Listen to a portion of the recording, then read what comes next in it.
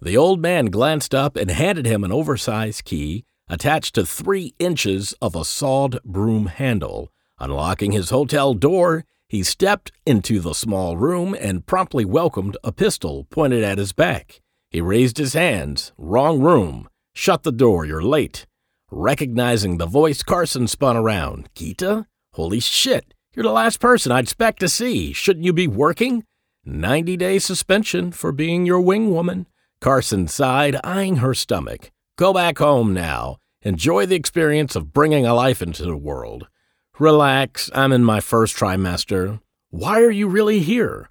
"We're partners. That's why I'm here. I was told you needed my help." "Try again.